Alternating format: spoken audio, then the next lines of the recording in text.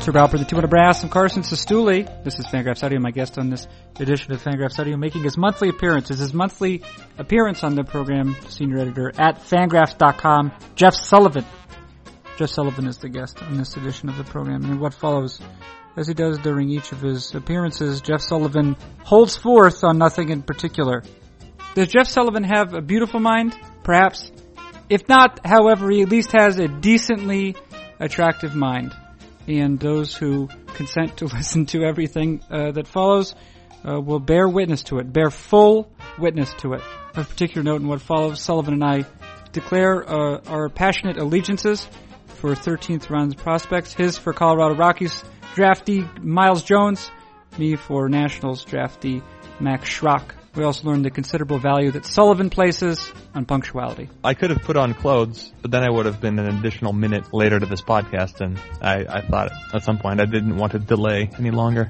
Deliriously amusing comments like that, and also that specific and deliriously amusing comment to follow in what follows. What is happening right now is not actually yet the conversation with Jeff Sullivan.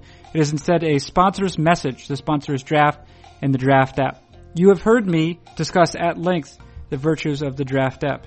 So allow me to reiterate all of that, but merely in the form of bullet points. Draft is an app. It is a daily fantasy sports type game. It is the first such one designed for the mobile devices. The mobile devices, by placing, a definite article there, the mobile devices, I officially established myself as someone who has no idea what's going on. You download the app. You conduct snake drafts. You each select 5 players. Whoever has the most fantasy points wins. Can you wager American currency? Yes. Would you like to download it? Yes. Now you do. Do you have the iOS operating system? Go to the App Store. Do you have the Android operating system? Go to Google Play or something like Google Play. Finally, do you have a different operating system than either of those? I don't know what to tell you. What you need to do is conform. Conform immediately. But definitely what you need to do, because I know somehow it benefits this program, is to download the Draft app. And let's end it there. That is the end of the sponsor's message. And now let us progress post-haste and without delay to a conversation with Jeff Sullivan. What is it? It's Fangraphs Audio. Who does it feature? That same senior editor for Fangraphs.com, Jeff Sullivan. And when does it begin? Right now.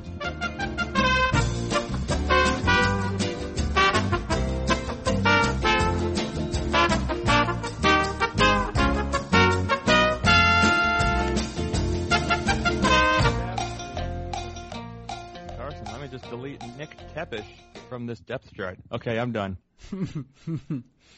Oh no, what happened to Nick Tepish? I deleted him from the free agent depth chart because he's been signed by the Rangers to a minor league contract. Oh yeah. Re-signed. Okay, you're re-signed, yeah. No. I'm going to not add him to the Rangers depth chart. What, excuse me, how many, in charge of how many teams are you? 5. And then because I am obsessive about these things and I'm around all the time, I like to overstep sometimes and do stuff for other people when I feel like they're being too slow. Sometimes what you will do is, if a player has just been signed, you will do a before and after. Yes. You have the means by which to do that.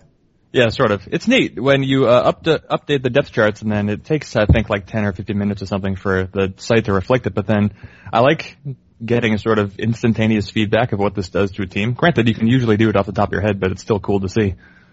Yeah. What happens? The site somehow runs like 1,000 or 1,000,000 simulations? I think it's, 1 or 10,000? One of those. Yeah. I'd ask David Appelman, but I haven't heard from the man in months. What is he doing?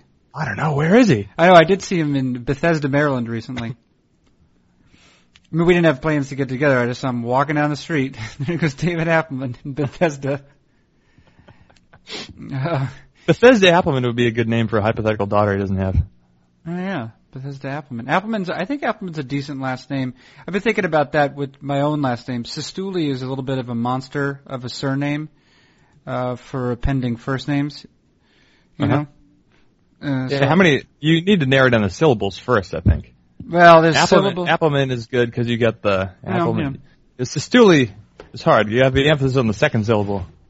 Do you think And it that's the ends with an- problem? Is the I mean, emphasis? it's among the bevy of problems that your name has. I actually don't particularly care. I don't know how if you feel the same way about this. I don't care for S sounds at all. And my name, of course, is full of them. Perhaps that's the reason. But Carson Sistuli, I don't care for S sounds. I don't know if it's. I don't think it has anything to do with the sort of snake-like, the serpentine connotations. I just don't care for the sound of them. It's unpleasant to me. You have What if one, you- Sullivan. Yeah, I have one. What if you replace the S with, what's the next letter? T. Carton Tituli. Tatuli. Carton Tituli. It sounds absurd, but it's a little bit better, I suppose. Tituli. Tituli. You got tit in the name. Well, you have that. Are you in the process of trying to give your name to a small thing that you've built? Not with your bare hands, but with your bare something else. I'm trying to name other people's children. Well, I think Bethesda is a good one. Bethesda's not bad. That technically has an S, but I believe it's a Z phoneme. Okay, what if we just run down? Okay, here's some first names I'm seeing on Roto World, which is the page I'm looking at right now. Okay. Angelo, not bad. Angelo is a great name. Angelo Sistuli. There you go. See, so that's the one advantage to having Sistuli as the surname is you can pair it with an ethnic name, and that is and it doesn't sound absurd. So Angelo would work, yeah. Okay, well let's try the next name that I'm seeing. Ioannis. Do you think you could pull off a Ioannis? No, that's too many S's. Yeah. Now I can't tell if this is Daryl or Darrell, because I don't need to go into detail. I don't know which one this is, so let's skip it. Is it Daryl Sweeney? No, it's Darnell Sweeney. It's Daryl. I think it's Daryl Siciliani. So Mets. Well, no longer Mets. Designated for assignment by Mets. Daryl Siciliani. I'm going to guess based on the Italian-sounding last name, it's Daryl. Yeah. But Daryl Sistuli is terrible. And I don't know actually. Does he pronounce it Siciliani or Ciciliani? Siciliani. Not only do I not know, I think that given that he was designated for assignment, I'm in no position to find out anytime soon. Yeah, let me inform you about Siciliani. Let me inform you. He's originally from Madras, Oregon? Yeah. Oh, neat. That's Ellsbury too? Yeah, that sounds right. That sounds very right. Yeah. Ellsbury is either Madras or Redmond. Yeah, Madras. Yes, in fact, they went to the same high school. Only two players to graduate to the majors from that high school. And from that town. Presumably from that town. And what do you know? They both wound up in New York. Oh! But except, I guess, Siciliani not so much, right? Well, he'd played with the Mets last year, it turns out, and it was terrible. Ciliani. Wait. No. Yes, there it is. Ciliani. You're looking at a Ioannis too, yeah? Yeah. So you're looking at a Ceciliani and a Cespedes. Uh-huh. Yeah. Just an observation I've made.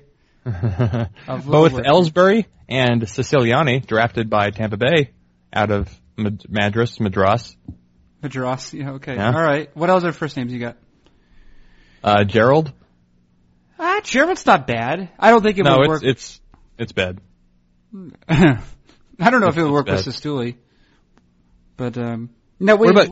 What about Joe, but with no E? Just J-O. Just Joe. Maybe for a girl. Yeah, I think it's bad. So what are you doing? What are you doing with these names? Are you trying to... I'm just always wondering, just in case one of... I think what you're looking for is a break. You're looking for a vacation, and you think, well, what better means of having a vacation than a little child in the house? Hopefully yours. I have sometimes thought about it, and not for my own sake, but for my wife's as a means for a vacation. Because I think, I don't know what is the typical vacation? It's not vacation. What is maternity leave typically? It's low in the States typically, right? I have never inquired. No. It is, I do recognize, because of political dialogue, we supposedly have a much smaller or shorter maternity leave than most civilized countries. Yeah. Or it's probably more dependent on the actual, private sector, whatever the particular company chooses or employer. How much time did Dave take off when he had Too long. Too long or not long enough? It's one or the other. It definitely was not just right. It definitely was not just right. Too long for somebody, or not long enough for someone else, maybe. Well, I don't know. I think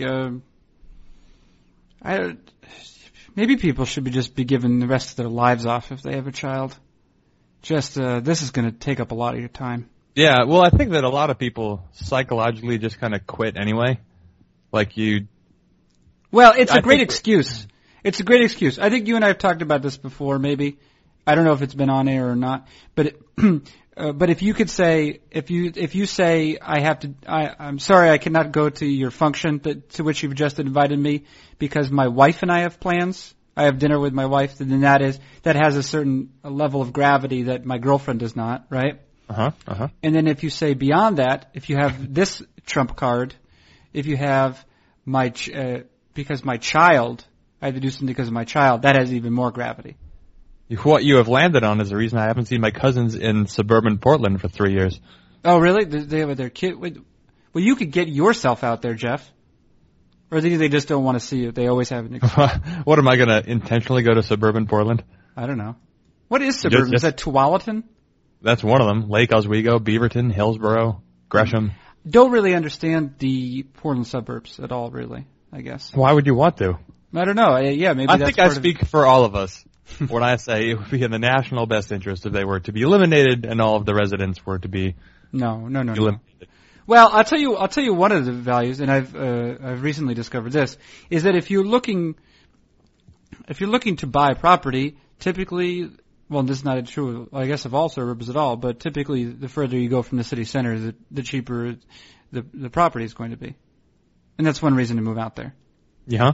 And especially if you have a tiny person in your house, a tiny person who makes ungodly noises, you want to have, in some cases, or many people feel as though they want a structure that's large enough so they could put that tiny person in one area of the house and then take their own bodies to another area of the house that's far enough away that they can't hear the child.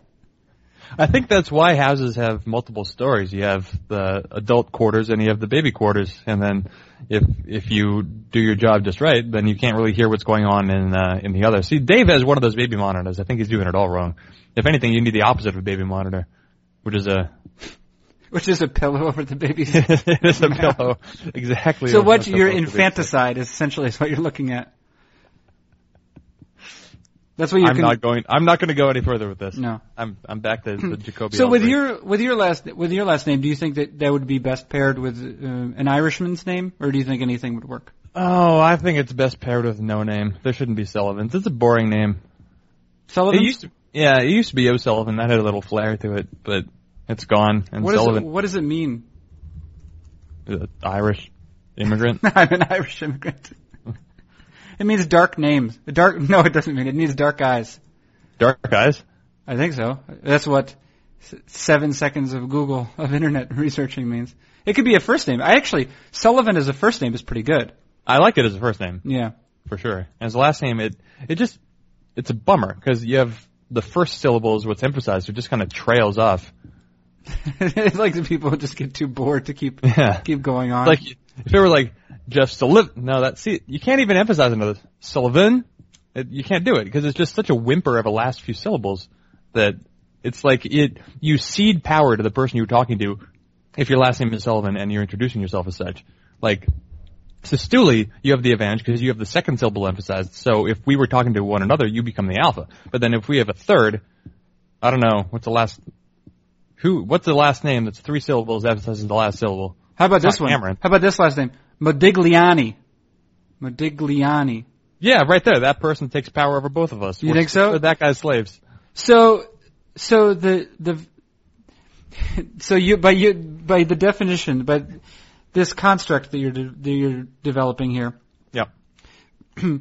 The priority in terms of like alpha maleness is given to the person. It's not even maleness, I suppose. Just superiority in general is attributed to the person whose name has the stress on the furthest syllable from the front.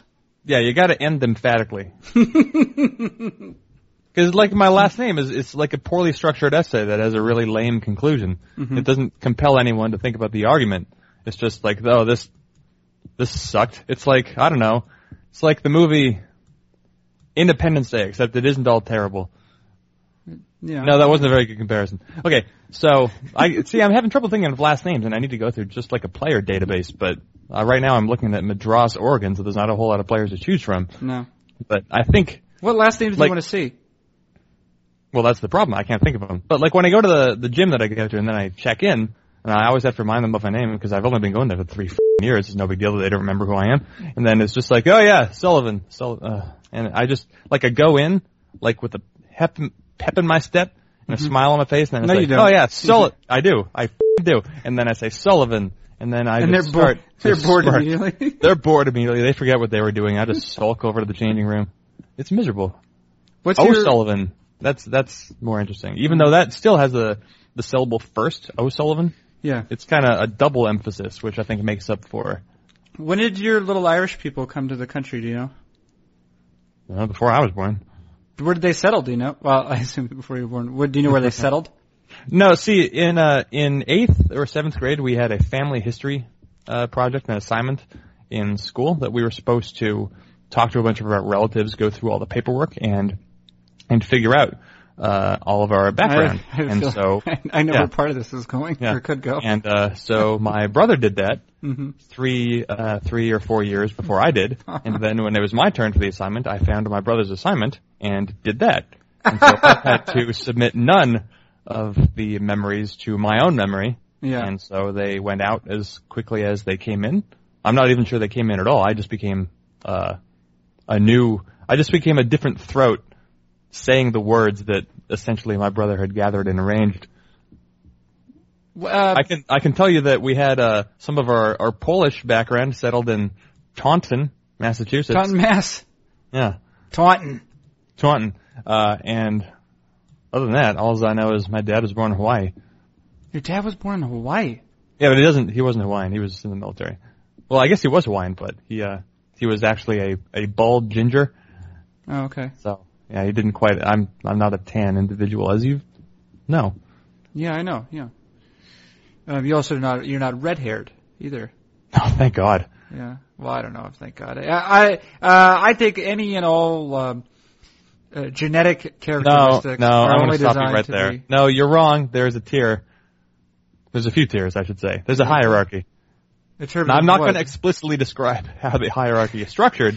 That gets into Does it have to do with skin color? Is that what you're about to tell me? Let's just go back to infanticide. I felt a little more comfortable in that conversation. So how are you doing? What have you been up to for the last month? You had the holidays.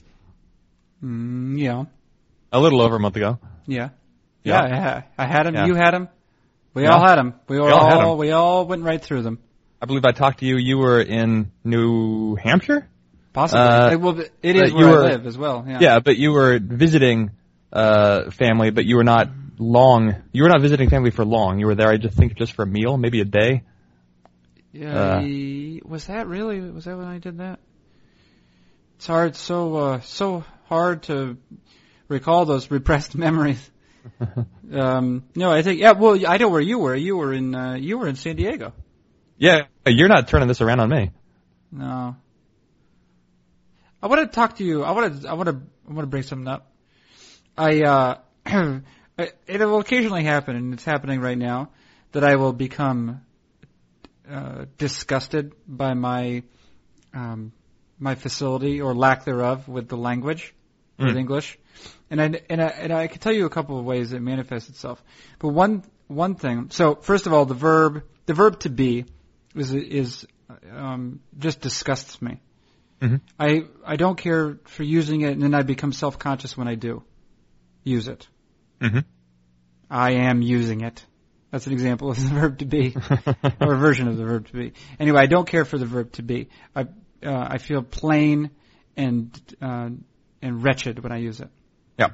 Here's some other things, which is another thing I don't like to say. Here's some other things that when I say them, to make a noun into an adjective, just adding the word "y" to it. So, like to say someone is So just like if you say, oh, he's beefy, that guy's beefy.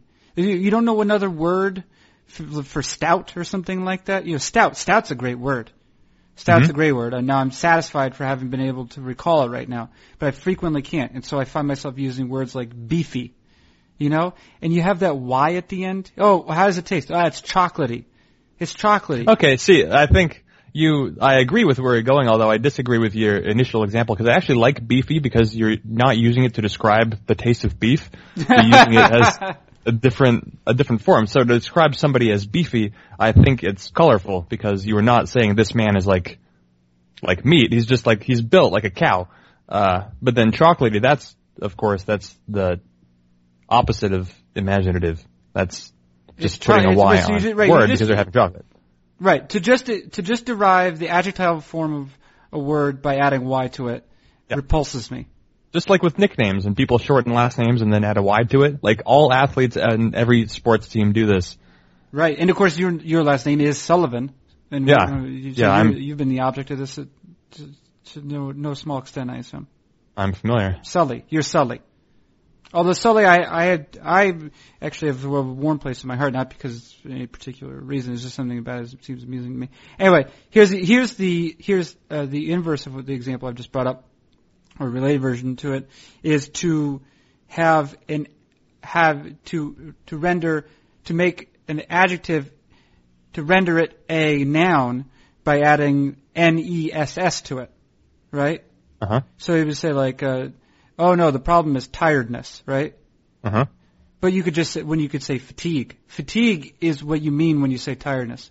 Yes. I love that word fatigue because every time I utilize it, I say, oh, thank God I avoided tiredness.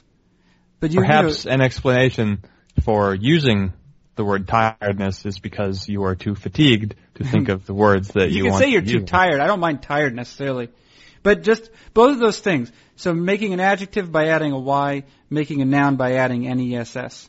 And it turns out, actually, sometimes there's not a form that'll tell you. Here's another one that's confusing. There's just the word adjective. You hear that word adjective? Right. Adjective is a noun. Adjective is a noun, right? Because it's describing a thing. It's describing what an adjective is, and it's an adjective. And then in addition to an adjective, you can make that. There's an adjectival form of adjective. It's adjectival, right? Right. Okay. Now let's look at nouns, though. Oh, no, and it's also the same with verb. You have verbs, and then you have an adjectival form of verb that's verbal. You can have a verbal form of something. But look at nouns. There's the word noun, but there's no nounal form. Nounal is not a word. What's the adjectival form of noun? I never noted. I think it might be noun, but I don't care for that. Are you looking it up? No, I was thinking about taking my headphones off and going downstairs. I've just been dwelling on that recently. Yeah. I think perhaps like the audience, I will also abandon this podcast. Well, you asked me what's been bothering me recently. That's fair. I brought this upon myself. Yeah, well, what is it, like the last 6, 8, 9 months or something like that? I've been doing more editorial work, right? Yeah. And so a lot of my job patterns. What's that? Yeah, I imagine you're going to start seeing a lot of patterns. Yeah, well, I observe it, and writers. It's never a problem I have with someone else's writing. It's what I see. It's when someone else's writing reminds me of the flaws in my own writing or my own instincts. Because I'm adult. I never read enough. I didn't read enough as a young person. So my language acquisition was stunted. Okay. And so that's why my writing is full of affectation, because when it came time for me to sit down and write, I had not done enough reading, so I was not familiar enough with sentences as a young person. I didn't know what writing looked like. I remember one time I sat down, my friend Emily, who was smarter than me, we were in the same English class, and my writing teacher approached me and was like, your writing is bad. And I went to like a pretty good high school, right? And he's like, your writing is bad. And that's not actually the insult. Here's the insult. Your friend Emily is going to be the one who tutors you on writing. And I was like, oh, that's terrible. It's embarrassing for everyone involved. And then my friend Emily was helping me with my writing. We were seniors in high school. and I'm like, so like Emily, like you clearly understand how to do this. Like, how did you get good at writing? And she's like, what do you suggest? She's like, I suggest you go back in time and read more. And I was like, what you're actually suggesting is I build a time machine. And I wouldn't go back and read more. I'd go back and kill Hitler because it's my obligation as a human. But the point is the only solution is to go back and read. But I didn't have that, and so that's why my writing is affected, is because I didn't have that base. And so now every time I sit down to write something, it's like a nightmare. What if you went back further and destroyed the meteor that collided with the Earth that killed all the dinosaurs? I don't know, would it benefit? I don't know, but you kind of have to find out, right? I guess, yeah. Your odds, I think, would be slim. What would happen? Well, would humans ever develop, or would we constantly getting chased around by dinosaurs still? I think the dinosaurs. I think maybe you and I would have developed, but our identities would be as dinosaurs. What? I have to think about this. What if there was a creature that was like a black widow spider, say, right? Mm. But it was big. It was really big. Like it was like a human-sized thing. That's terrifying, right? Yes, it is. I'm terrified by spiders that are no bigger than the end of my finger. Right. Like a black widow spider. A black widow, or as an example, or a brown widow spider. Wait, a brown widow's a thing? Not only is it a thing, my understanding is they're worse than black widows. I think I might have told you the story before. Wait, but you're not just setting up an ethnic joke, are you? Carson. Because I know that's eventually. Are you going to? So if you were to say which is better or worse, which one is it? The black widow? Know. I'm not going to sit here and set up. I'm not going to telegraph an ethnic joke. If I'm going to make an ethnic joke, it's just going to come out of left field. It's going to surprise us both. Okay. But that's not what I'm going to do here. Right. I don't know, 10, 7, 8, some amount of years ago. I didn't know what brown widow spiders were either. Because they're not a thing. You just invented them. No, I did. Well, okay. If I invented them, then I went to great detail to put them on the internet with the research and science. So I lived in the house I grew up in, and we had a pool. This is the above ground pool. Oh, this is in San Diego. This is in San Diego. Yeah, it's your fault. I declare that it's your fault because anything can survive there. Or almost nothing can survive there, depending on your perspective. It is a desert that should not be habitated as much as it. So I found a black widow in the pool area. You spotted a black widow. I spotted a black widow. It was the first black widow I'd ever seen in my life. Okay. And I thought, that's kind of terrifying. I'm going to avoid that end of the pool because my head thought it could kill me at that point. It's unlucky, but anyway. Wait. So it was in the pool or just around the pool area? If it was in the pool, I wouldn't have been afraid. I would have been very dead. Okay, that's a good point. It was beside the pool, much better for its own well-being. But you didn't kill it or anything? No, I didn't do anything to it. I kept my distance. And so I let it be, and then a few months later, I was in at the computer area, and I was looking out in the backyard, and I saw some interesting white puffs along some of the structures in the yard, and I went back to explore, and I realized, okay, these are nests, these are spider nests, which is gross, but then I also kept my distance from them, but then not too much later, I decided, well, I want to do the opposite of keep my distance from them, and I want to find out what this is, because I researched, and I thought, maybe these are brown widow nests, which I had never heard of until I looked them up. And then wait, how did you come to the conclusion? Did you look at images somewhere? I looked at images of. Did you use Encarta to look up images of various nests? If it adds to the humor of the story, then let's go with Encarta. I don't remember what I did. It was just internet, and so the method I devised to make sure these were brown widow nests was I got a stick and I hit some of the nests, and then brown widow spiders fell out. Like it wasn't like babies by the millions fell out. Like adult brown widow spiders would fall because they were somewhere. And they would fall to the ground, and then I would see them, and I'd think, yeah, that's a brown widow spider. Wait, just like flocks of spiders were falling out of these nests? No, just like one. The one who spun the web would just But there were multiple nests, though. There were like 2 or 3. Okay. So how many spiders total did you see? So at first I knocked out like 2 or 3 of them. All right. And I thought, okay, those are big. And thankfully they're running away from where I am as opposed to toward me. Mm-hmm. And so, okay, now I've confirmed these are brown widow nests. I'm going to not mess around with them. And then some time passed, and I thought it's probably time to mess around with them. And so you went back out. I had a pretty large Tupperware container that I guess we can think of as a, what is that? Terrarium? Is that what they're called? Terrarium? Terrarium? Yeah, terrarium, not terrarium. So, I took an ad hoc terrarium is what you've designed. Ad hoc terrarium. So I put in like some sticks and leaves and dirt because you want to make it familiar. And then How many years after your serious brain trauma did this occur? Apparently not enough. And so I had the little terrarium. How many years after the death of your father did it occur?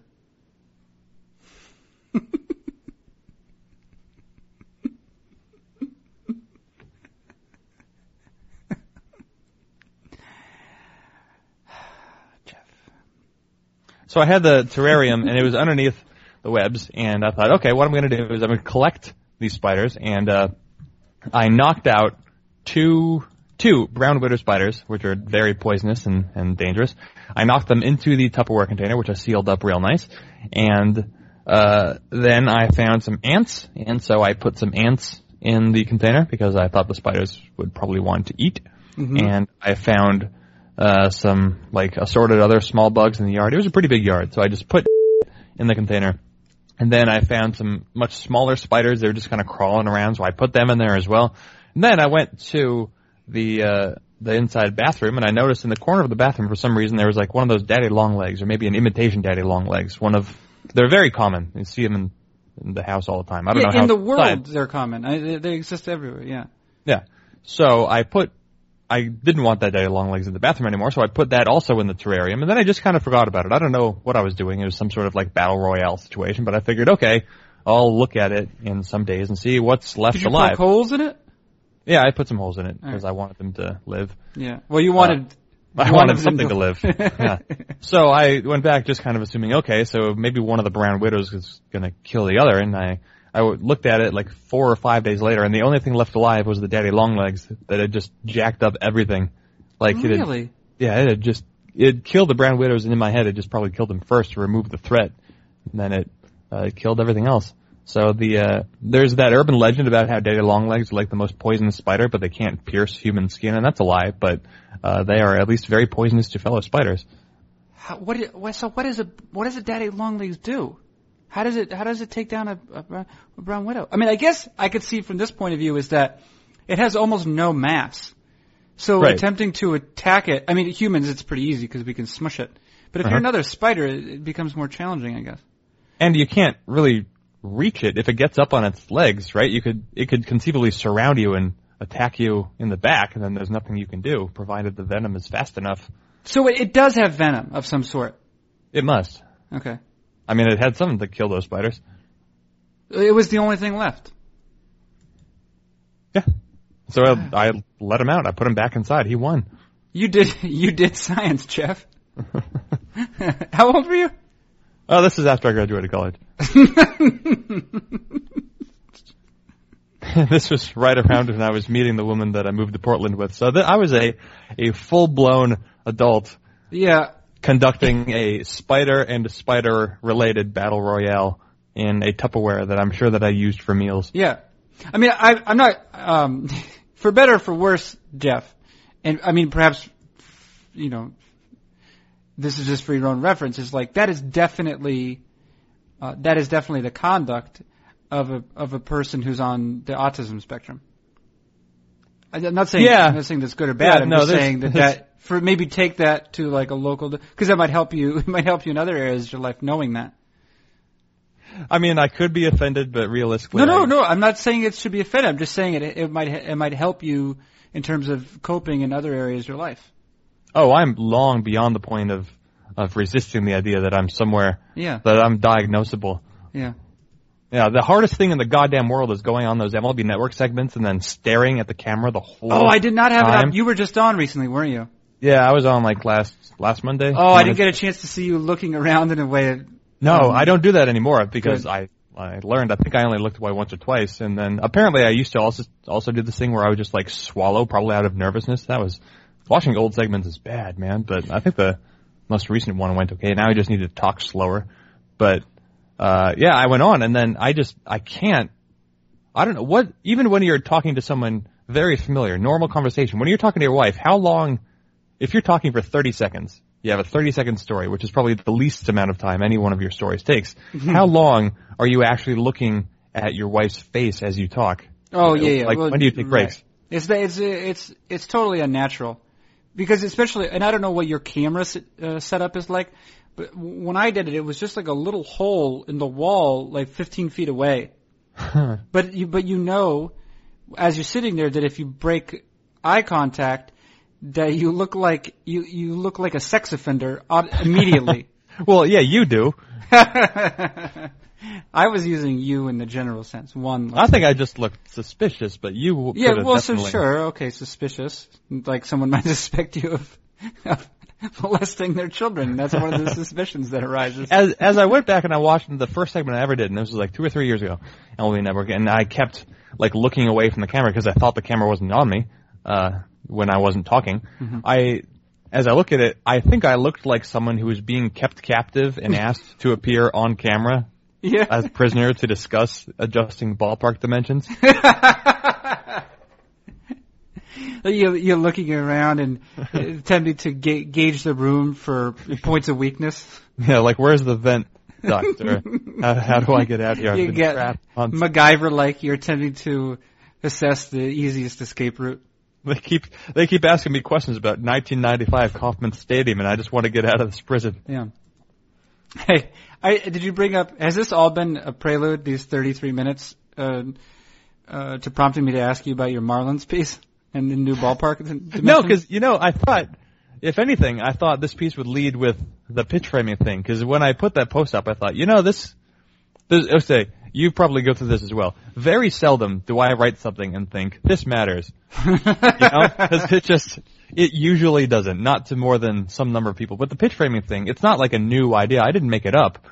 But I posted it and I thought, this is kind of a big deal if this is true. And it's not like I came up with it. Oh, that got featured at Fangraphs.com.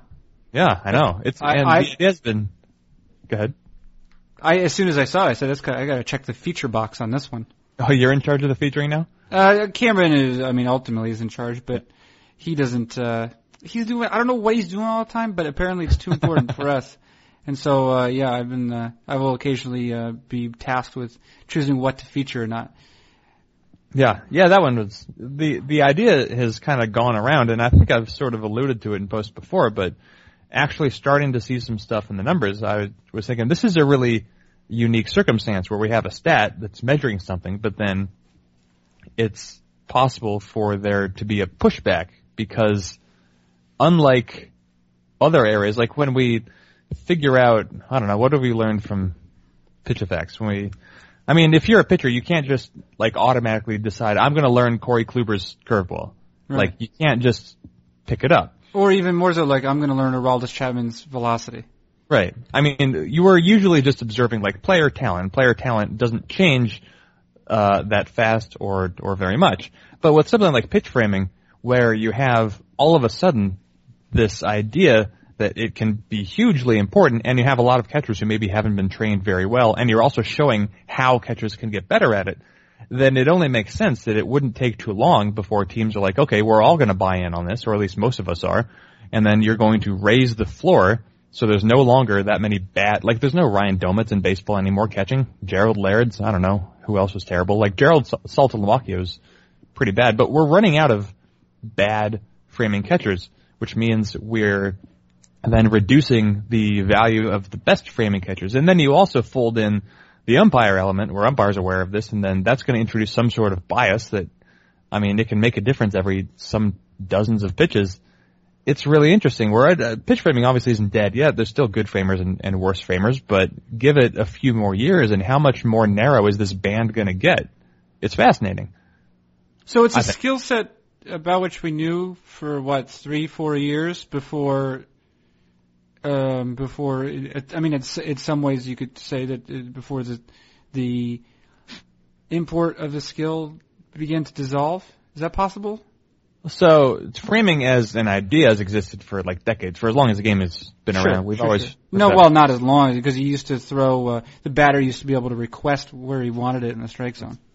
That's true. I wonder if you had who's a good example here? Kyle Drabeck, and then and then Kyle Drabek was playing old-timey baseball, but he was throwing overhand, but he was supposed to put the ball where the batter wanted it. Like, would he be the most frustrating pitcher in the game? Would he be barred from participation because he could never locate? Well, Kyle Drabek using. Anyway, that's an aside. Hey, pop quiz. Yeah. Kyle Drabek threw how many major league innings in 2015? In 2015? Mm-hmm. He threw some. Let's go, I don't know, 12? 5.1. But it's interesting that you mentioned the number 12 because he had a 12.2% swinging strike rate. I see. Well, good for Kyle Drabek. That's pretty good. He actually probably the rare case of a swinging strike rate that is higher than a strikeout rate. Oh, dear. It's hard to do. It's fun when you have such small samples. Weird things happen. Yeah.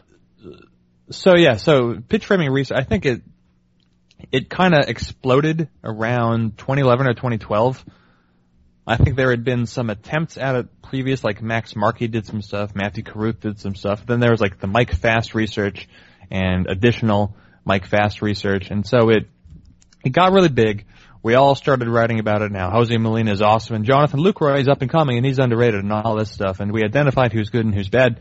And I think after that, we saw like the Rays talked about how this is important to them, and the Brewers acknowledged it was important to them. And then you had teams like the Astros teaching their catchers how to frame better, and the Padres are doing that. And we just saw like Chris Iannetta all of a sudden became a good framer last year because he finally started putting in some goddamn work and learned how to do it right.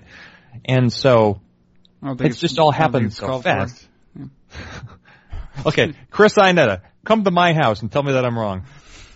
You're in the Northwest now. Anyway, I'm not going to tell him where he lives because he's bigger than me, I think. Oh, so he's a lot bigger than you, I'm sure. And also, he was also doing a good job being like a baseball player before. He's certainly a decent offensive player. Yeah, come on. Settle down, Jeff. Well, I'm taller than Chris Iannetta at least, and we have similar facial hair. All right. But he does have 50 pounds on me. Yeah. Yeah. Iannetta, good last name. Pounds. Dominic, that's his middle name. That's a good name. Dominic. It's yeah. Because he's Italian. Yeah. Is his first name anyway. Cristoforo? It's not Cristoforo, nor is it Cristobal. It is just Christopher. Yeah, okay. Yeah, but he was born in Providence, Rhode Island. You know, we've talked about Chris Iannetta being born in Providence, Rhode Island. We have, on this very podcast. Yeah. We've come full circle. So it took some years, but teams started working with these players, and it wasn't just that we had numbers, but we also had demonstrations of how to receive pitches and also how not to receive pitches. And so teams could then more easily direct their instruction to catchers, being like, this is how you want to do it, this is how you don't want to do it. They could help catchers set up the targets.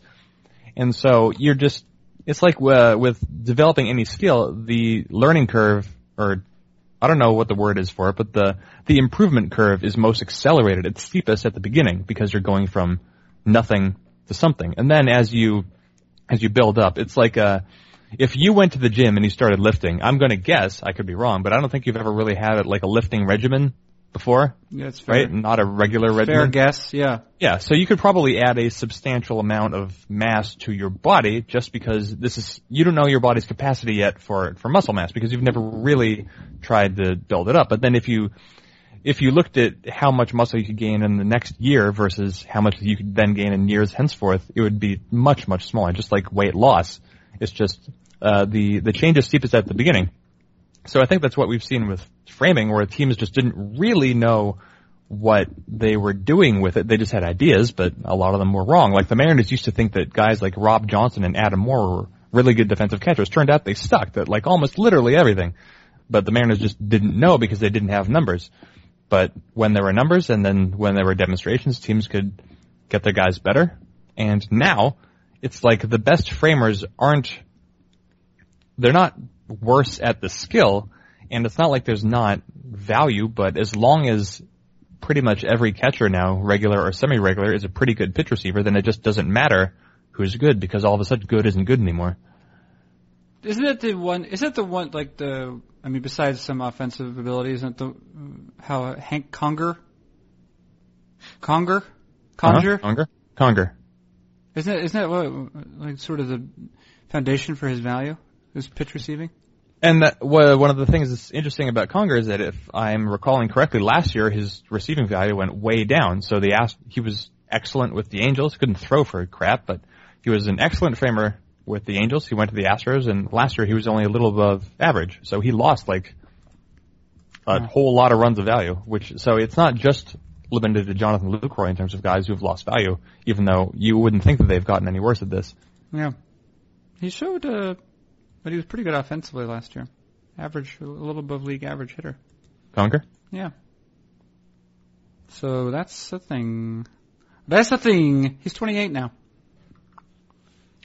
Younger than you. You just turned 30, didn't you? Recently? Yeah. October. How's it going? Make more noise. You make more noise. I make more noise than I used to. Like when you sit up, for example? Yeah, just like not spoken word noise, you know? Just like all the other noises that a body makes. I just make more of them, and I think they're also louder. Involuntarily? Is that what you're talking about? Sometimes involuntarily, and sometimes. Okay, so like Sam Miller tweeted. Sam has been kind of Love gone. Sam Miller. Yeah, he's fantastic. I would like to be able to spend more time with him, but he's over there in, what is he, Long Beach? He's in the Bay Area. He moved not too long ago, and now he's like best friends with Grant Brisbee or something. His families all get together. Friggin'. I know, I was annoyed because Grant's family was they almost moved to Portland, and then they decided to get a property in the Bay Area, and then Sam moved up there, and it's like, God! Could have been best friends with Grant. Instead, Grant. So Sam lives in the Bay Area, huh? No. Wow, that's just ridiculous. Anyway, he tweeted not too long ago that he's noticed as he's gotten older, his sighs have gotten louder. Like he sighs more audibly. Mm-hmm. And I related to that, as I'm sure most of us do. And then for me, I find that it's not just limited to sighs, but there are a lot of sighs. Just like, so I wouldn't say it's involuntary, because sometimes I'll be sitting on the couch and I'll just want to sigh. Yeah. Which is something like I never really felt before. But also just like parts of the body make noise. They just like grind together more. Mm-hmm. Or getting out of bed is a noise. Moving around in bed is a noise. Taking a shirt off has become a noise. Are you more massy? You're pretty thin. I don't think. Have you gained mass? Hopefully not bad mass, but I'm trying to get stronger. But I don't have a scale, so I weigh myself whenever I'm at the doctor, which is about every 2 years. Yeah. So I've held pretty steady. Do you take any interest when you're at the doctor every 2 years? Do you take any interest in your blood pressure? You ever ask about your systolic and your diastolic? No, I don't ask about things unless the medical professional lingers on them, and I think this is something I should care about. Yeah.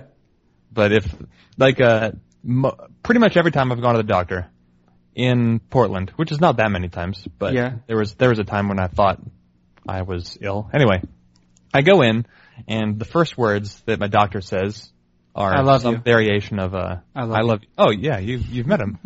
Yeah. He's a wonderful doctor. He's very gentle. I'll go in very caring, passionate, yeah. And I'll say, "Hey, so you are still between the ages of 18 and 34, so you're fine." And it's very reassuring, even though it's required absolutely nothing in the way of surveillance of my condition. Yeah. But so now he's basically embedded in my head the idea that when I'm 34, it's like, oh, I'm on top of the stairs and it's getting icy, but I've still got 4 years of being bulletproof left. Yeah, that must feel good. Yeah. Yeah, except for all the times that I've injured myself. You already know about the trampoline gym. I think we talked about that last time. And in fact, we've had some, I don't know if you've fielded these comments, but by way of social media platform Twitter.com. Yeah. A number of people active platform have reached out to me to note various injuries that they acquired or friends and family have acquired by way of trampoline. Multiple people have done this. Yeah. I was getting those. I think we talked about this in the last podcast. I was getting those a few days after I went and after we podcasted as well. And one guy who said that he intentionally disobeyed my advice and took his 5 or 10-year-old child to a trampoline gym the next day. And then the child broke his arm. Yeah, that's terrible. That's terrible. It is legitimately. I bet if you're a parent and you're the one who brings your child to a place, and then the child breaks his or her arm, you must feel real bad. So when we went to the trampoline gym, we went with a married couple, and I know I've told some of this before, but so the wife has had 2 major hip surgeries in 2 years. It was like hip dysplasia or something. So she had very significant hip surgery, both of her hips, but she's recovered. The husband had 8 or 9 years ago torn his ACL. Yeah. But it was the wife whose idea it was that we go to the trampoline gym, and so we go to the trampoline gym. Hip dysplasia wife.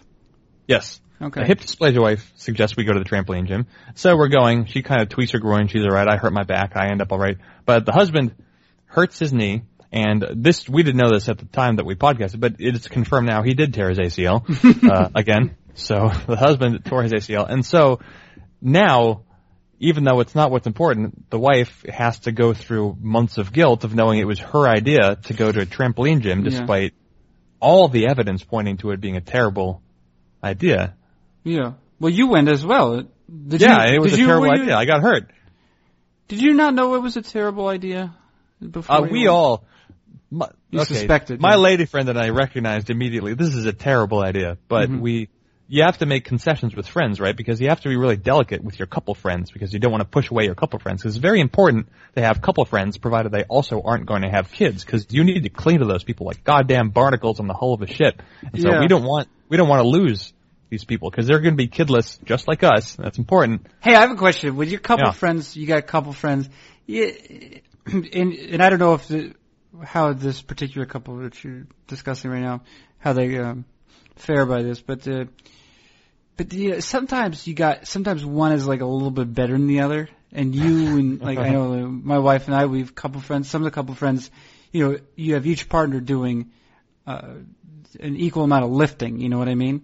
Yeah. But in some cases, you're like, yeah, she's better, or like he's clearly better, and the other one, you're just like, I guess it's a package deal, so you can't really divorce yourself of both of them, you know? Yeah, no, we've got both. This couple friends is like equal, but then we've got others where I think maybe you should break up, and then we could just be friends with one of you. Like that's what we're doing this Saturday. It's going to an event hosted by the half of a couple that we don't care for, but there's still time. Yeah. Yeah. Do you have Well, do you have any friends like you feel like they went out, like maybe you have a guy friend who he found a girl, right, and they're going out, and you actually start to realize like this girl he found is better than he is, and maybe if they break up, like maybe I'll choose. Can I take like for friends from now on? Can I have her instead of him? I mean, I assume this is how a lot of your friends feel about you guys. It's sure. No, well, I think my wife and I we complement each other fairly well because she's much more considerate than I am. Mm-hmm. Are you inconsiderate? Just don't if someone's not around me, like I just don't know that they exist. I guess is the thing. Oh, okay. So you're not thoughtful. I'm not thoughtful, right? Right. I'm not thoughtful. No, but if we're together, I also get energized though by being with people. Mm-hmm. And so when we're all face to face, like I tend to be very, I'm very excited to see people, and it's like a stupid dog, basically. I guess. Okay, but you'd be bad at like checking in with friends who live somewhere else. Precisely. Okay. Yeah. Keep in touch with family. I mean, I think that's an important part of preserving relationship. Mm-hmm. Is to keep in touch. And, my wife's a lot better at that than I am. Yeah, and my girlfriend's pretty aware of my borderline autism, so she can pick up on social cues that I just completely miss, and then she can tell me maybe I did something wrong, and that's helpful. Put your pants back on, maybe she has to say. Well, she doesn't say that one to me very much. I should know, for the record, I think this is the third consecutive podcast I've conducted with you while wearing a bathrobe.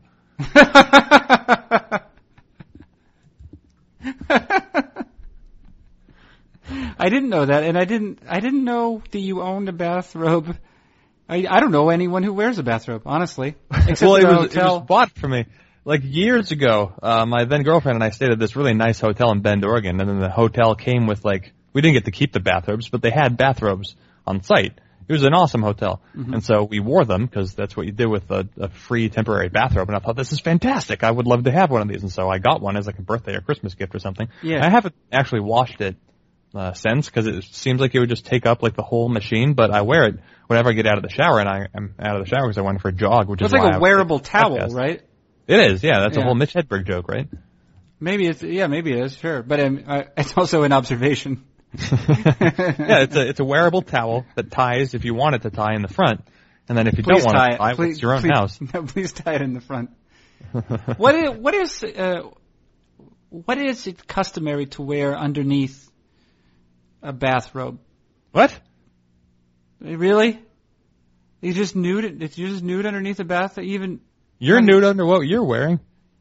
Yeah, but I have jeans on, but then I have underwear under that. And then Do you think parts of me are going to come through the microphone and out of your microphone? No, I'm not worried about that. I'm just asking. I'm asking what is normal to wear under a bathrobe? Nothing. My understanding is nothing. Now, if you're like one of those old men who wears a bathrobe but also goes out to get the newspaper while wearing it, then probably some underwear. Okay, yeah, that's fine. It could just be a thing if you want to put on something that's slightly warmer than what you're currently wearing. You could put on a bathrobe. That's true. It has some manner. There's some slight formality to it, which is probably what I appreciate. If you just have on underwear and a t-shirt, you're like, oh yeah, I'm going to go grab the paper, or I'm going to answer the door. You can answer the door in a bathrobe. There's like a level of acceptability to that is not if you're just in your underwear and a t-shirt. Right? Mm-hmm. And you don't have to go to the bathrobe even has this collar to it. It's like a slight collar. It's currently popped, which is not on purpose, but it's that for just robe is it's a nice word. But I went for a jog. And a robe has the regality to it. Yeah. It's like it's a cape, but it's on all sides of me. Where's the cape usually? Just in the back? Just in the back. Yeah, all right. Or on the front if you're eating like barbecue. That's a bib. Apron. Yeah, I could have put on clothes, but then I would have been an additional minute later to this podcast, and I thought at some point I didn't want to delay any longer. No, that's good. That's good. I'm glad. No.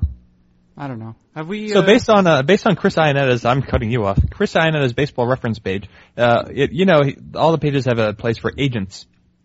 And previously, Chris Ionetta, it says, was represented by Alan Nero. You recognize Alan Nero as an agent's name? Sure. Wait, do you mean I recognize it as the sort of name an agent would have, or is it a specific agent? It seems like a name that you just come across. Like, this is a guy who's not Scott Boras, but he is an agent. Also, it is kind of like an agent name, or like a Roman. But then, so he's no longer with Alan Nero. Okay. Now he's currently with Lou John Nero. Lou John Nero. Lou John Nero.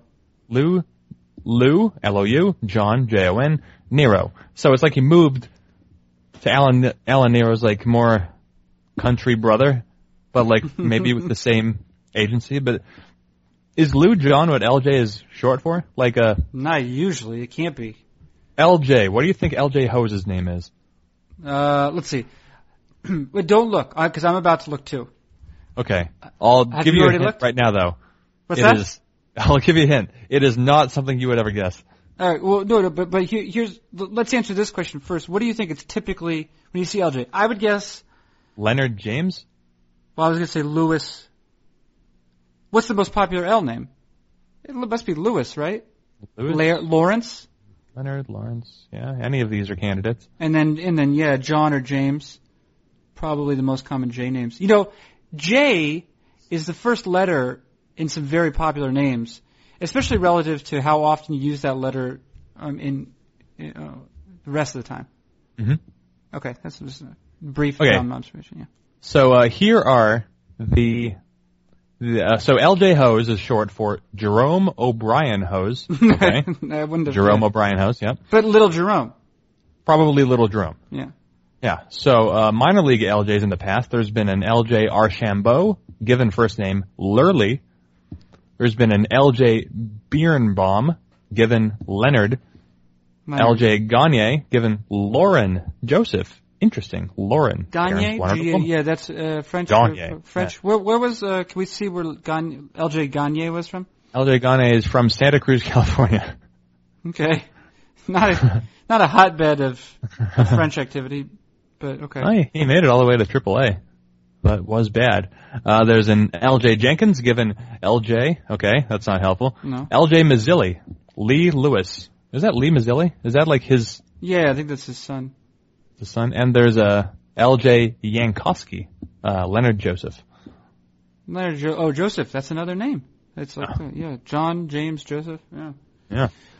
Lou John. Louis John. No, none of those were Lewis, though, were they? No. There was a Lauren and a Leonard and a Luffy. What was the first one? Luffy? Larfy? Larfy? Oh, I already closed the window. It was a weird one. Lurley. Oh, yeah. Hey, I want to tell you something. Talk about French people. My wife and I just recently purchased tickets to go to Paris, France in March. Again? Listen to this. Listen to the airfare. Round trip, buddy. $4.55. That's amazing, right? I think that's amazing. Yeah, we were getting it. I was looking up from Boston, and they were all like 800, 850. And I noticed a number of them were going through Montreal. We're only like 3.5 hours from Montreal where we live. And so I said, well, let's just check out Montreal. Got one on Air Transat. I don't know, it's probably not how you say it. Air Transat, though, it's a Quebec airline. $4.50 round trip. That is a fantastic price. That is a wonderful price. Yes, it is.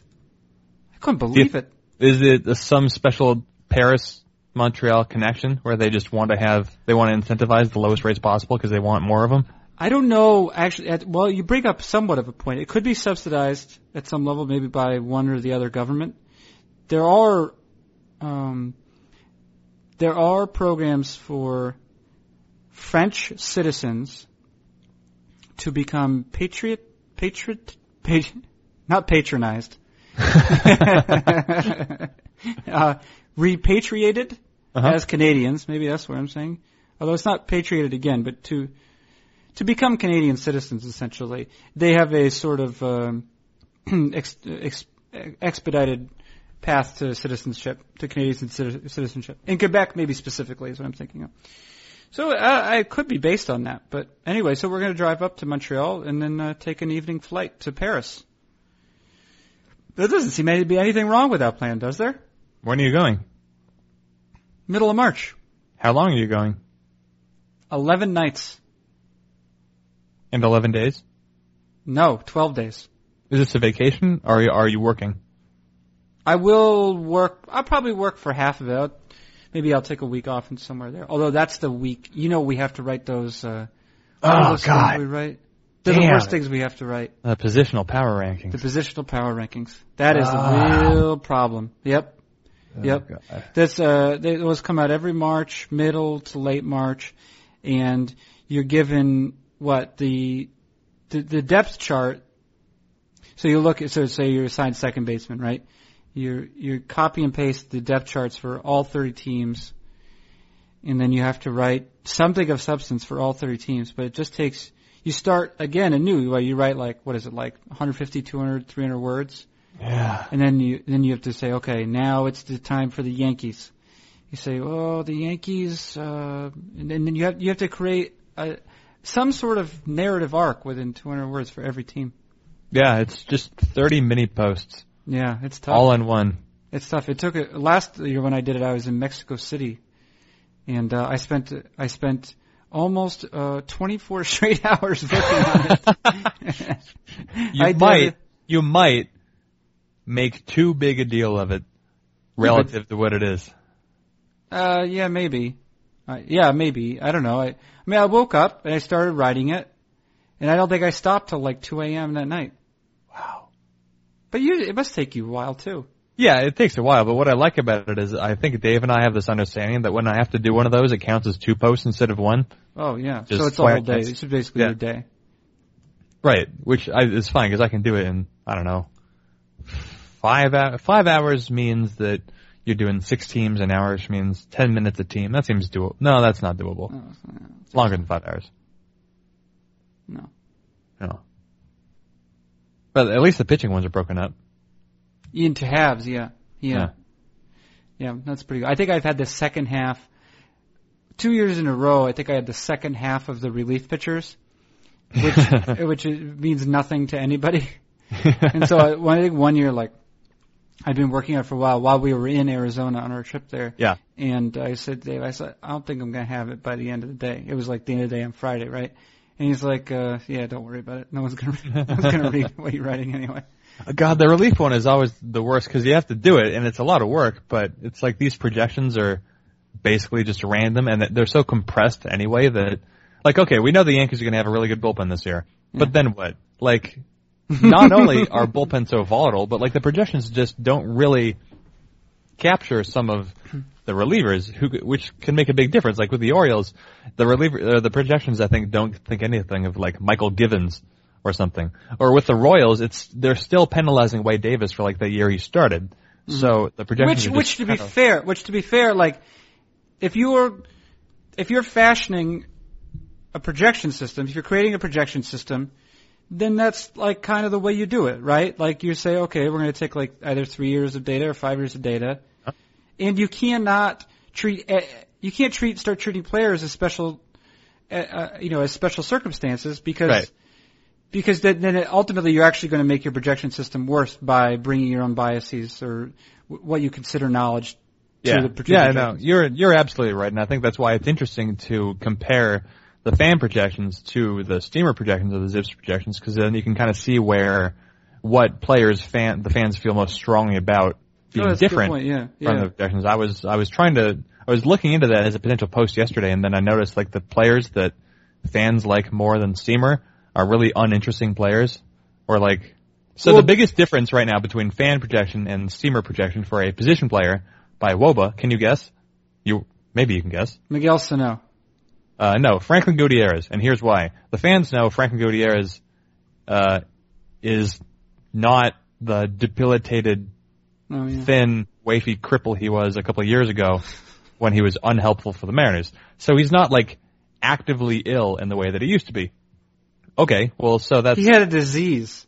And in fairness, he still has it. It's chronic. He's never going to get over it. It could contribute to his death. But the Mariners are able to manage it. He's able to manage it. And he's gotten a lot stronger. And so, like, the fans know that. Steamer doesn't. That's uninteresting because I think we already kind of know Frank Gutierrez is not going to hit for a 301 WOBA. Because what he did a few years ago was not interesting. Another one near the top, he was either number 2 or number 3, Mikey Matuk for the Rays. Yeah. Like, the fans like him more than Steamer, but it's still like, okay, that's great, but he's going to be like a super role player, I think, for the Rays, so it's not really that relevant. I don't remember who else was up there. Maybe, let's see if this is right. Piscotty? Was Piscotty up there? Yeah, it's one of my favorite pastas. I like that his first initial is also S. Piscotty. So Piscotty, fans project a 347 WOBA, Steamer 319. Okay, so there's a difference there. Not enormous, but pretty substantial. So the fans are pretty high on Piscotty. It's not walks, it's not strikeouts, it's some power and it's some BABIP, because last year, whatever. We can go into this if we want to, but maybe I'll try to make a post out of this soon. I kind of don't know what I'm going to write about for tomorrow, but stuff like that, I don't know. I looked at the numbers. It took 20 minutes to collect the numbers, and I thought, this isn't interesting. Another illustrative thing is when the fans project, they produce a worse projection. Yes. I saw one of these. It's rare. It's rare. So who is it? It is uncommon. Josh Tolley? Like, who cares? But, they didn't like him. I was surprised. I think, if I recall, the fans were actually lower on Victor Martinez than Steamer, which I was unexpecting. Because I think fans are usually in favor of complete healthy rebounds. Yeah. But the average difference so far this year between fans and Steamer for offense is the fans are 9 WOBA points higher on players than Steamer. That's the average difference for everyone captured. Mm-hmm. Which is, that's substantial. Yeah. Yeah, I'm with you. I agree with you now. Actually, if I recall, another one that surprised me is fans are actually 8 WOBA points lower on Mike Trout than Steamer, which means you're talking about a 17-point difference between what you'd expect based on the overall fan voting. Oh, that's interesting, yeah. Now, as I look at it, I'm not entirely clear why. The power is the same, the walks are the same, strike. Okay, so the fans think I'll strike out a little more. That's fair.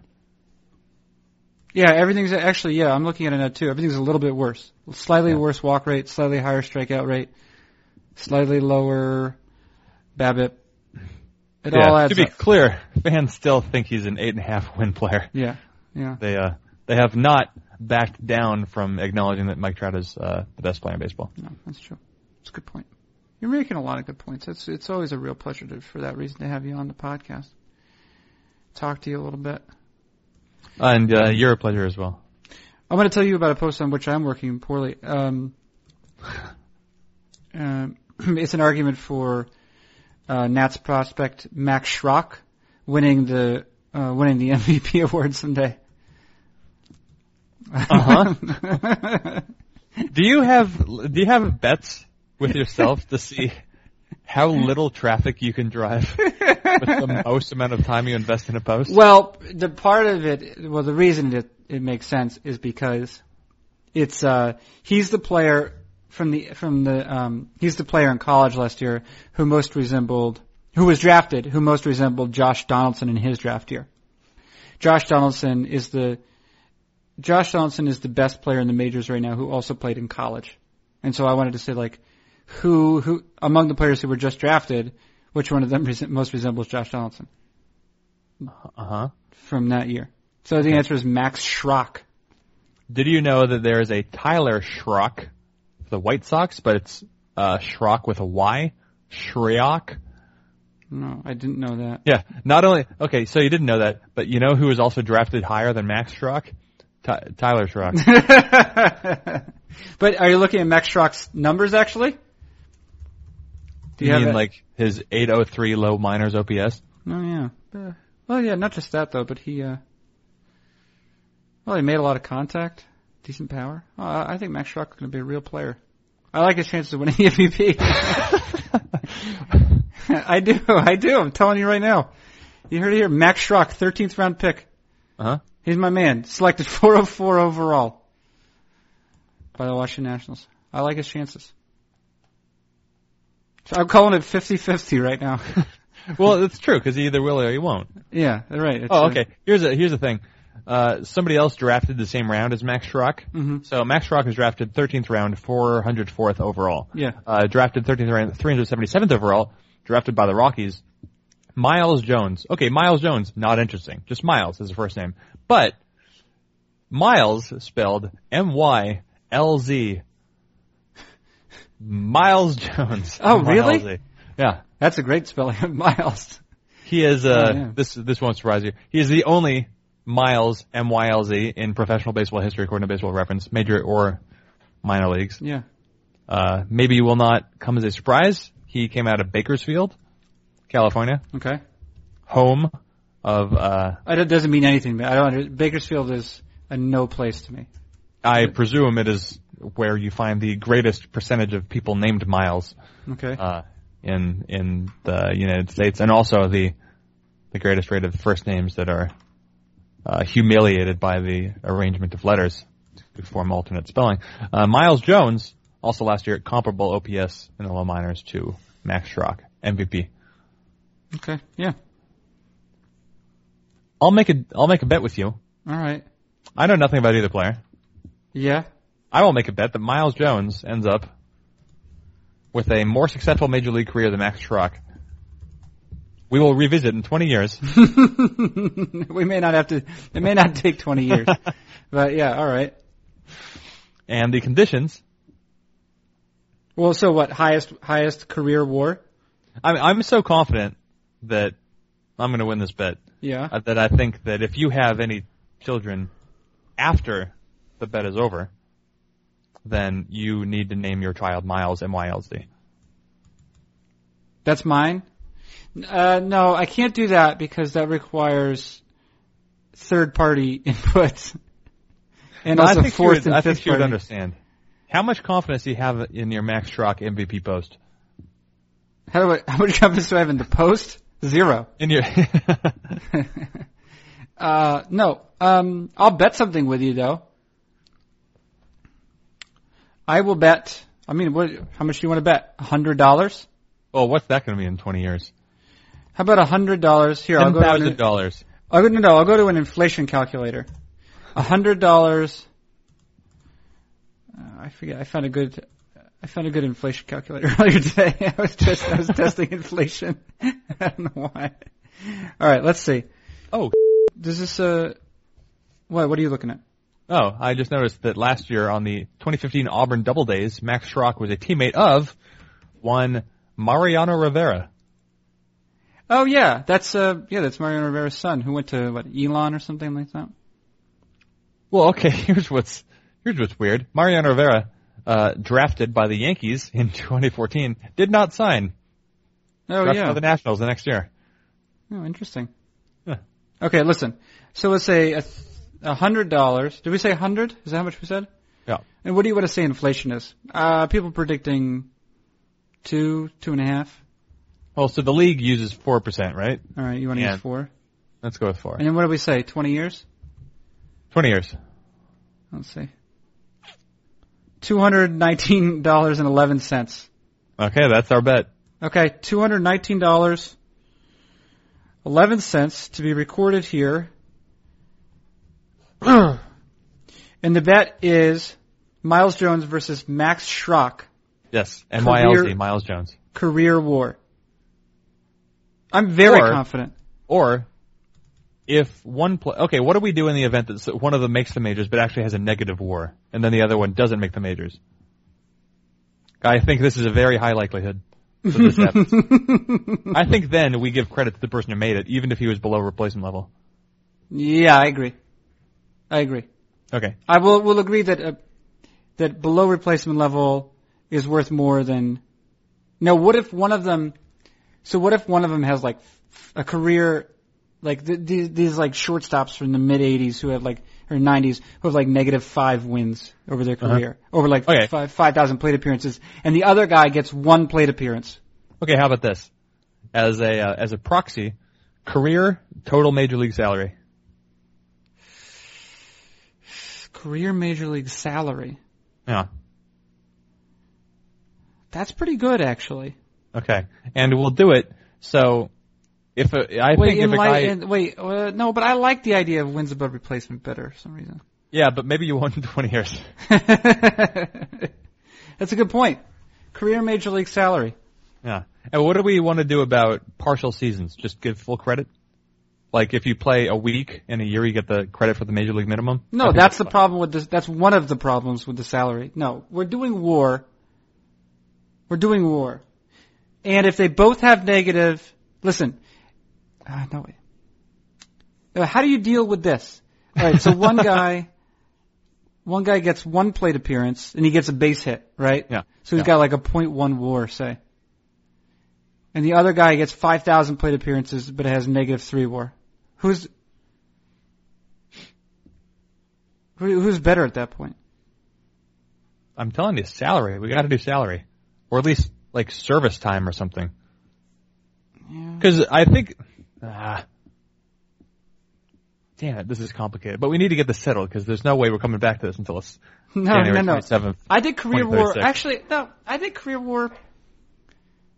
Okay, I'll tell you what. This will make it fun. Career war. That's it. And if it's below 0, that doesn't matter. You lose. If Max Schrock never makes the major leagues, but Miles Jones makes the major leagues, and I'm just going to assume is worth -5 wins in a week because he's terrible, then I lose the bet, even though my player made the majors. No. All right. I have another thing to add.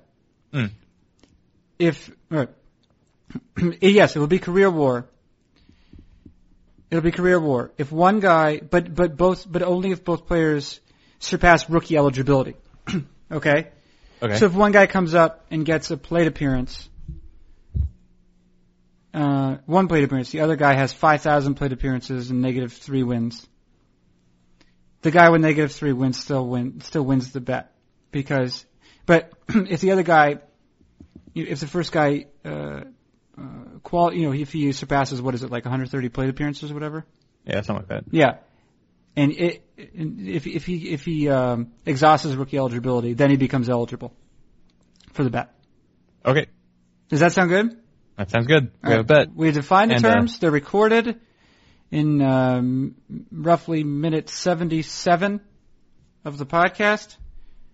We got a big bet.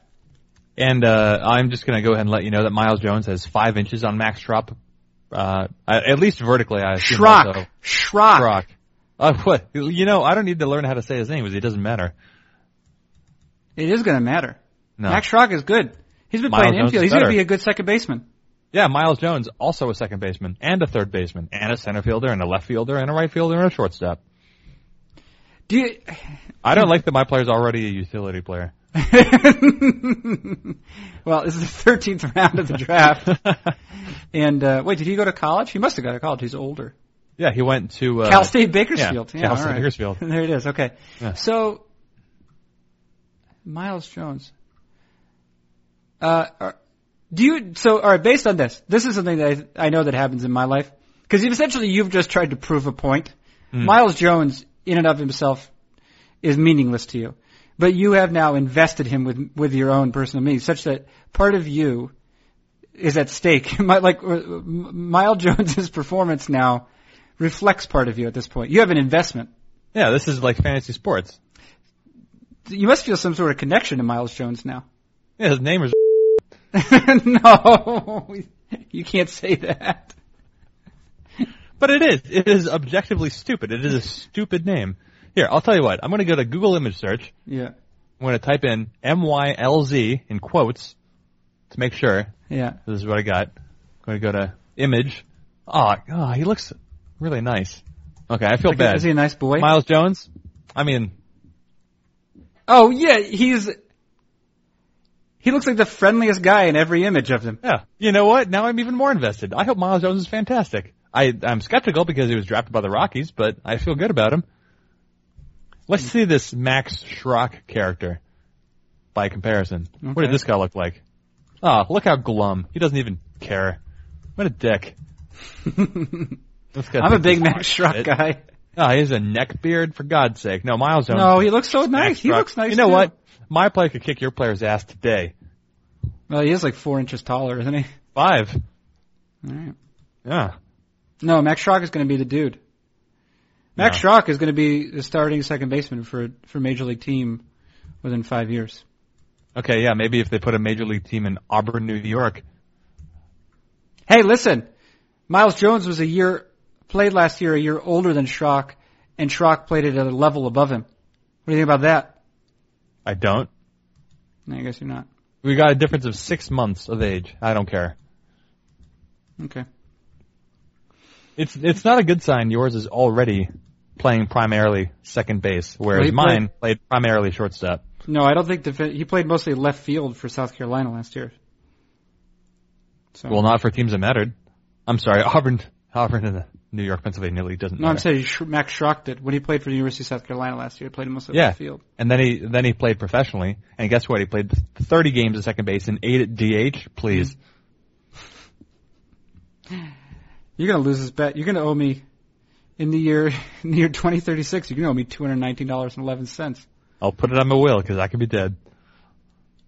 Could be. I'll tell you what. If I am dead, I'm gonna have to get this written into the contract that you would go to wherever my body is, and I want you to not only bring that money. I want you to then destroy that money where I am. If presumably I've been cremated and spread around, so I would like you to also cremate the money that you owe me. Yeah. Spread it around so that my ashes might interact with your ashes of wealth. All right. I'll do it, sure. You know, one thing I don't understand is why people continually ask for you to have me on the podcast, because this is what happens. Yeah. This appeals to people. Me.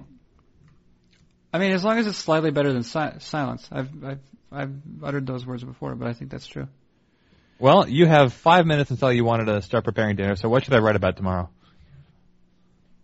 For tomorrow. Make a case for Miles Jones. Yeah, I don't know. I don't care. Actually that thing with the Steamer versus fan projections is interesting to me. I just wish the players were more interesting. Yeah, I mean, But you could. There's always. I mean, you could try to attempting to explain the discrepancies. Seems like it. There's some merit in that, right? Yeah. It's also one of the complications that I was thinking about is that it doesn't really correct for who the fans are, because it's not the same pool of fans putting in projections for everyone. I would assume that team fans are doing a disproportionate amount of their team projections. So what if, like, I don't know, Blue Jays fans are higher or less high on their team than Red Sox fans? Well then, I don't know, maybe you could, Okay, I have some ideas. Sounds like you really figured it out, buddy. Little buddy. Teammate of Max Schrock with Auburn that isn't Mariano Rivera. We got oh god, no, they're all just nobody cares about his teammates. They all suck too. Diomedes, here's a name, Diomedes Eusebio. You think I can get away? No, it's got an S at the end. I couldn't do it. Okay, here's an even weirder one. Try to make sense of first name Randy, last name Encarnacion. I like it. Yeah? Yeah, that happens sometimes. How about first name or last name Ruiz, common last name Ruiz. First name Adderling, Adderling. Yeah, Adderling. I've heard that. Adderling Ruiz. You have? Versions of it. A version of it. Where's he from? Adderling. From the Dominican. I lost him. Adderling Ruiz. Dominican. Yeah. Yeah, I don't know. No name really surprised me. Does any name really surprise you? Holy crap! Okay, I'm not making this up. On the Auburn Double Days, first pitcher that comes up on the pitcher list, Joan Baez. It is, yes. Yeah. That's a good one. Wow. Okay. Well, this is one of the nice things about baseball, right? And the extensiveness. See what I just did?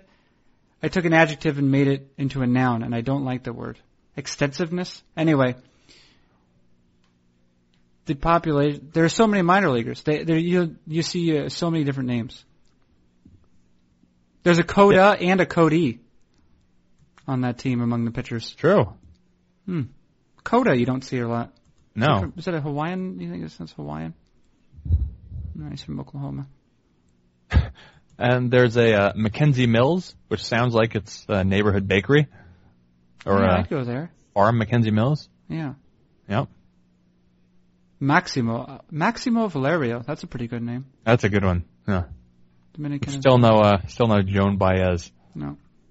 All right. We're done. Yeah, we're done. Enough. So really, it's been a real pleasure, Jeff. You will find, provided I can finish it. Tonight, tomorrow. You will see a post about Max Schrock tomorrow.